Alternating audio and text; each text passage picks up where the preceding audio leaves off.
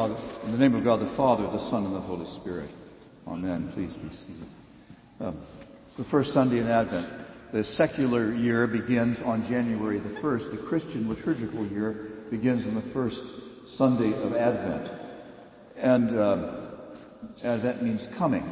And the coming that is being referred to is the coming of the Lord at the end of history. The great theme of Advent is the end. There are two ways in the Scripture that the end is talked about. The end is talked about as in the end of all things, period, at the end of the sentence.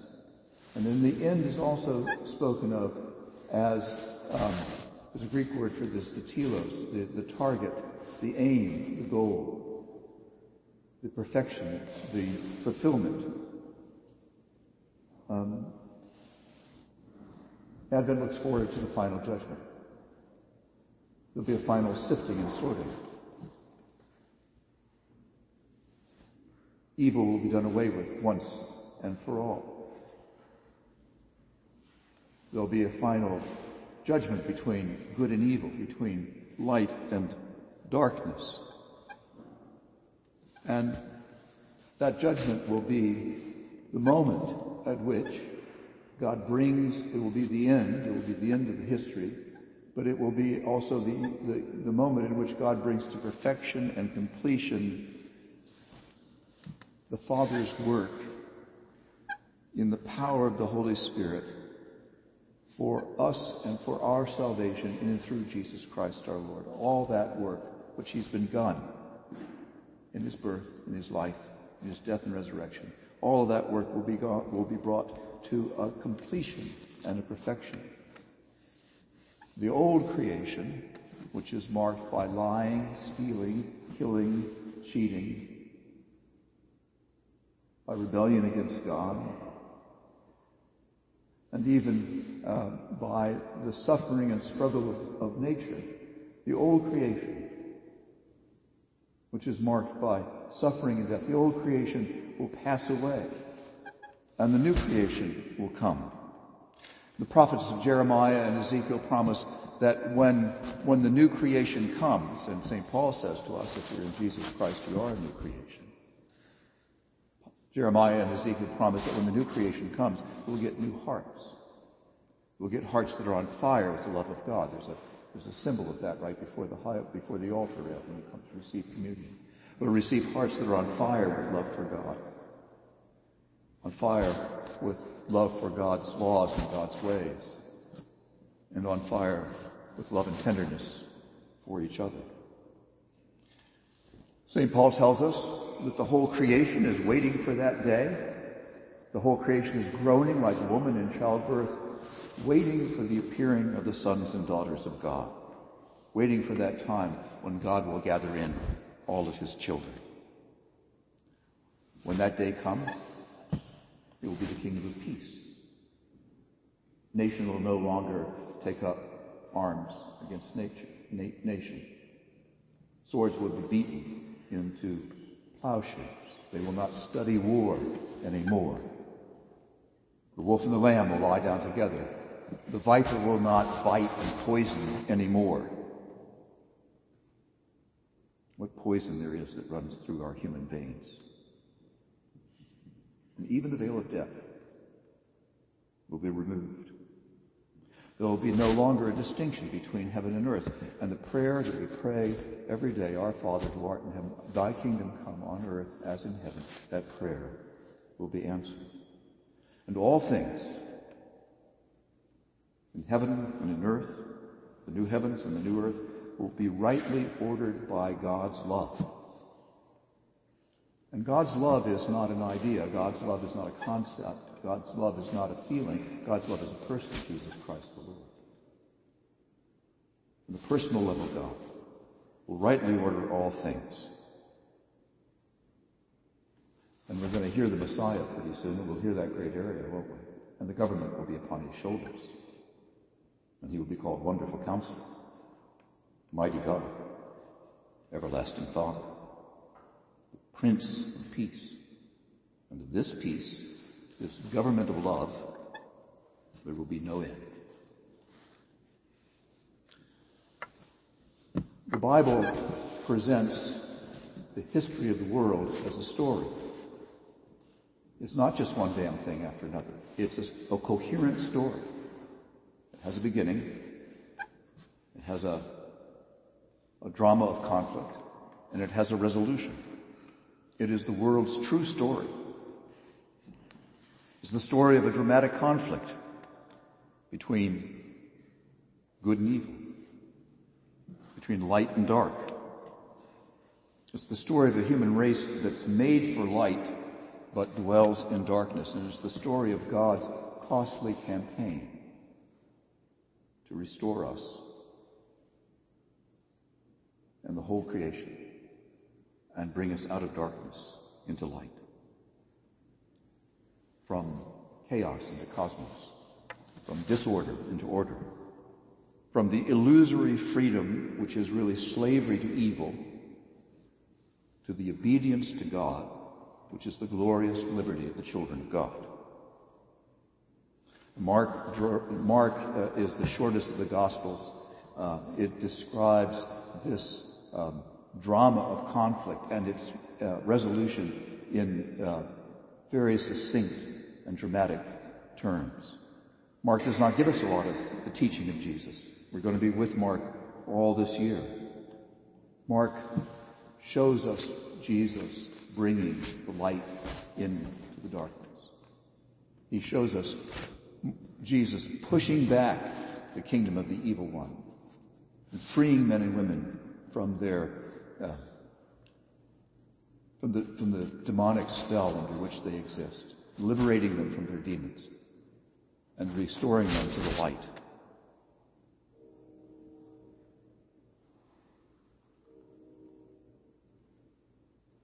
We're now in the 13th chapter.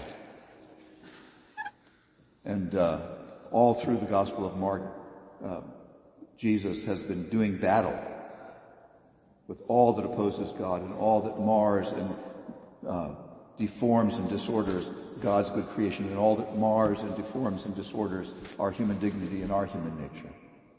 And now he's come into Jerusalem. And the shadow of the cross lies across the whole Gospel of Mark, but now it really hovers close. And the disciples cannot help but feel that the final confrontation between good and evil is about to happen. And they recognize him as the Messiah, they recognize him as the Christ, they recognize him as the King, and they are believing that now will come the final battle and he will bring in his kingdom. But what kind of a king and what kind of a battle and what kind of a kingdom? They don't understand yet. He's been welcomed into the city as the Christ. He has cleansed the temple and confronted the authorities. And the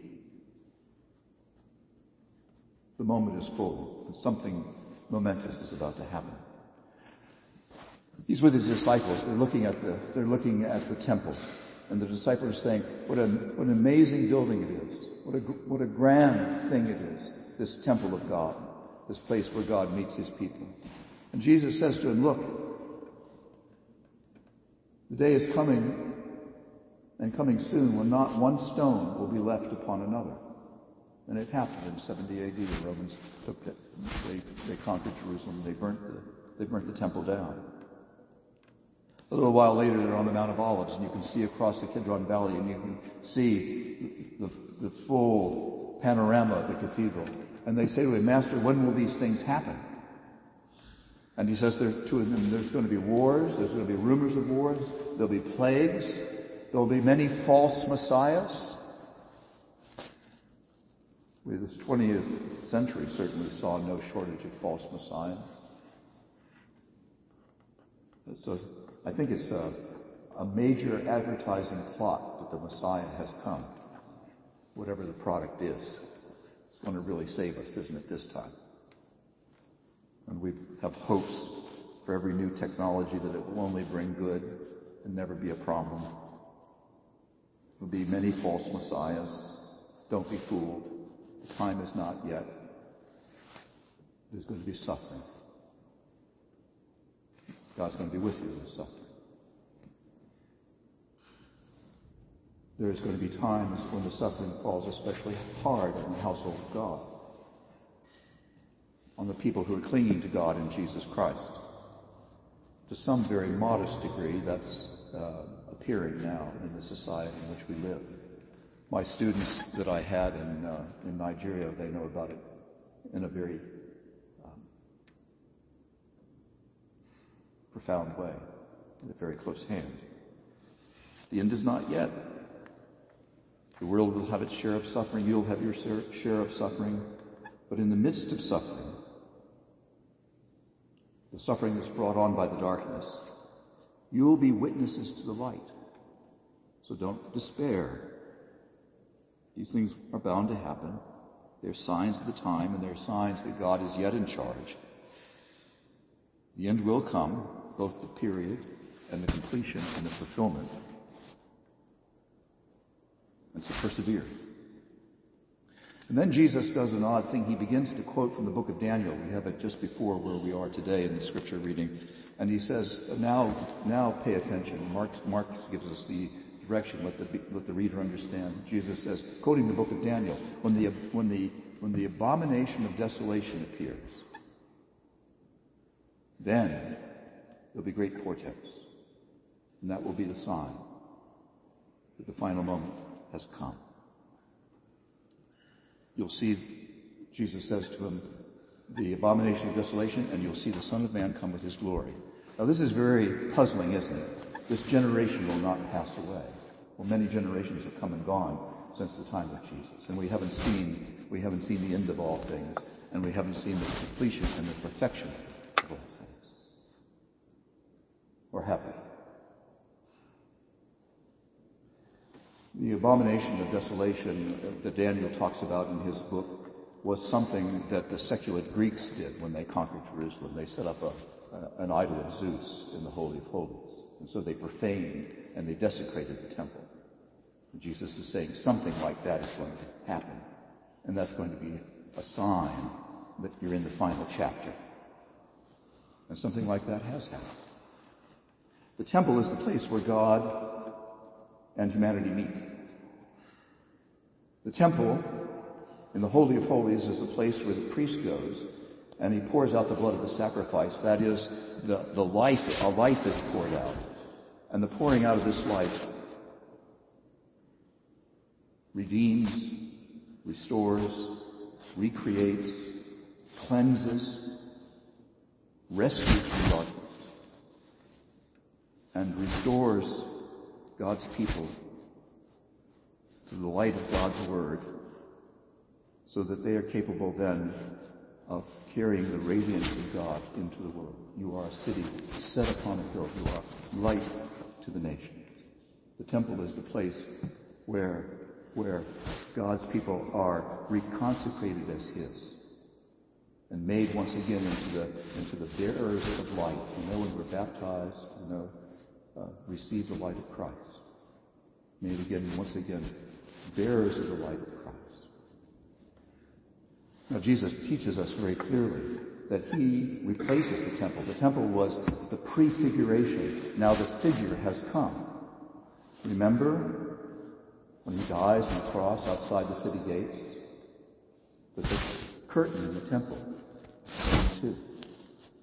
It means that it's the end of that meeting place between God and His people. It's the end of that place where redemption and recreation and re-enlightenment is to be found. It's the end. It's to put a period to it. It was good, but its time has come to a period, to an end, but it's also the completion and perfection. And now the one whose life poured out for us, poured out completely to us for the Father's sake, poured out completely to the Father for our sake, where that perfect offering, that perfect sacrifice, that perfect life poured out can really do what the old temple prefigured. Can cleanse, redeem, restore, reconsecrate, bring out of darkness, bring into the light, make us capable of carrying God's light into the world. The message of Advent is that the end, the perfection, the consummation, the completion that we long for ourselves, for the world, for the creation, is already here, and it is also yet to come. So therefore, don't despair. Live in hope. Persevere. St. Paul says, For ye were sometimes darkness, but now ye are light in the Lord. Walk as children of the light. The cross of Jesus Christ is the ultimate abomination of desolation. Jesus is the temple. And in his person, the temple is profaned. And in his person, the temple is desecrated. And at the same time that there is this profanation and this desecration, this greatest evil of which the human heart is capable of, at the same time the glory of God is being revealed. The angels are certainly there. We do not see them. We glimpse them at the tomb. 2 are seen. How many more were there? The day is coming when all will see them and see their Lord coming in glory to complete and perfect that which he has begun. And as we come here week by week, we're moving towards him, and he's moving towards us. He's coming to complete and perfect what he's done. He's already beginning that work in us. And already we can hear the song of the angels, and we join their voices with them. And already we begin to glimpse the host of heaven.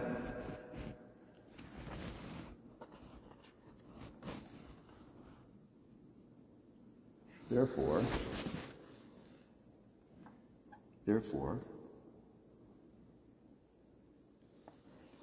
walk in light. Put away the works of darkness and put on the armor of light. Therefore, live and walk according to the light of Christ, which you were given in your baptism. And do not despair about the wars and the rumors of wars, and about the troubles and tribulations of the world. In the midst of this darkness, we are witnesses of light, and we walk as children of the light, that when he appears, we may without shame or fear rejoice to behold his appearing. In the name of the Father, the Son, and the Holy Spirit.